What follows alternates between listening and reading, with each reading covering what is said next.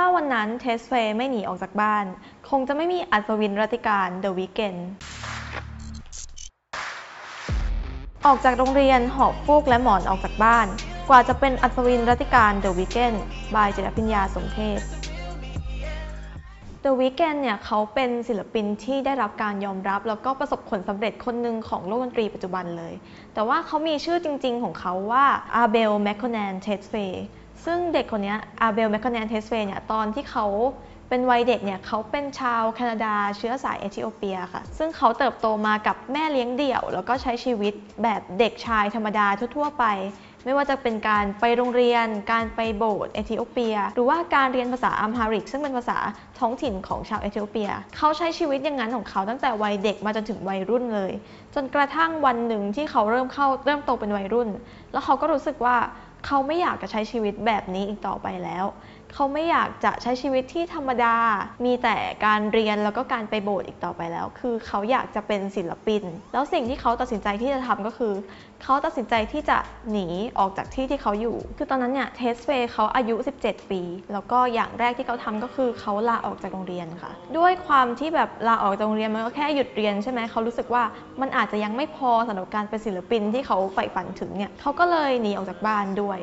โดยการหนีออกจากบ้านของเทสเฟย์เนี่ยไม่ใช่ว่าเขาแบบเก็บกระเป๋าเก็บเสื้อผ้าไม่กี่อันแล้วก็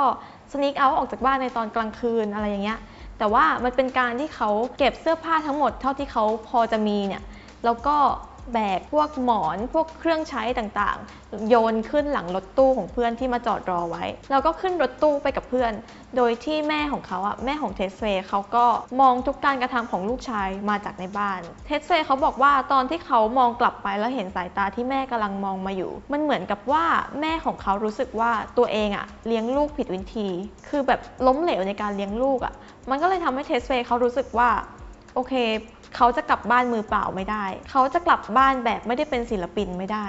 เขาต้องกลับบ้านมาพร้อมกับอาชีพที่มั่นคงมากพอพร้อมกับความภูมิใจที่เขาจะสามารถมอบให้แม่เขาคืนได้ในภายหลังซึ่งการหนีออกจากบ้านหรือว่าหนีออกจากบ้านในวันหยุดของเขาเนี่ยมันก็เป็นที่มาของชื่อ The Weeknd ของเขาด้วยซึ่งในช่วงแรกที่เขาออกจากบ้านไปเขาก็ไม่ได้ทำอะไรมากมายนอกจากสนุกมากๆหรือว่า enjoy ไปกับชีวิตในช่วงนั้นไม่ว่าจะเป็นความอิสระที่ไม่ต้องมีผู้ปกครองมาคอยห้ามปรามไม่ว่าเขาจะทำอะไรหรือว่าการดื่มเหล้ากับเพื่อนสนิทการเสพยาหลายชนิดแล้วก็การอยู่ร่วมกับผู้หญิงหรือว่าหลับนอนกับผู้หญิงมากหน้าหลายตาถึงเขาจะมีชีวิตของเขาที่แบบว่ามีไลฟ์สไตล์แบบนั้นในช่วงนั้นแต่ว่าตัวเขาเองเนี่ยก็ยังไม่ได้ลืมนะว่าเขาออกมาจากบ้านเพื่ออะไรประสบการณ์เกี่ยวกับเหล้ายาเซ็กส์ผู้หญิงอะไรพวกนั้นเนี่ยมันก็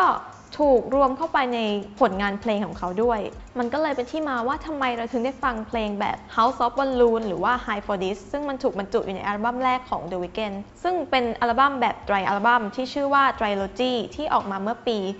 2012 โดยช่วงแรกที่เขาปล่อยเพลงออกมาเนี่ยมันก็ไม่ได้ดังอะไรมากแล้วก็ไม่ได้มีคนฟังเยอะมากโดยยอดวิวของเขาที่เขาปล่อยมาแรกๆเนี่ยมันอยู่แค่หลักร้อยเท่านั้นเอง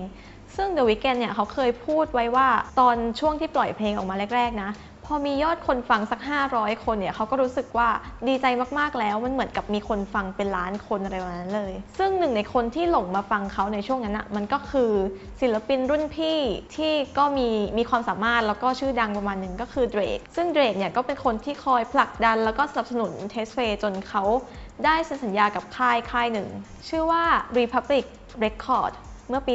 2013 ซึ่งหลังจากที่เขาได้เซ็นสัญญากับค่ายเพลงเนี่ยเขาก็ได้เริ่มปล่อยเพลงของเขาออกมาเรื่อยๆอัลบั้มต่ออัลบั้มไม่ว่าจะเป็นเพลงจากอัลบั้ม Starboy หรือว่าอัลบั้ม After Hours ซึ่งก็มีเพลงดีๆออกมามากมายเพื่อการันตีความสามารถของเขาจนหลายๆคนพวกนักข่าวหรือว่าแฟนเพลงเองก็ตามก็ต่างพากันเรียกเขาว่าเป็นอัศวินรัติการหรือว่าเป็นคนที่น่าจับตามองว่า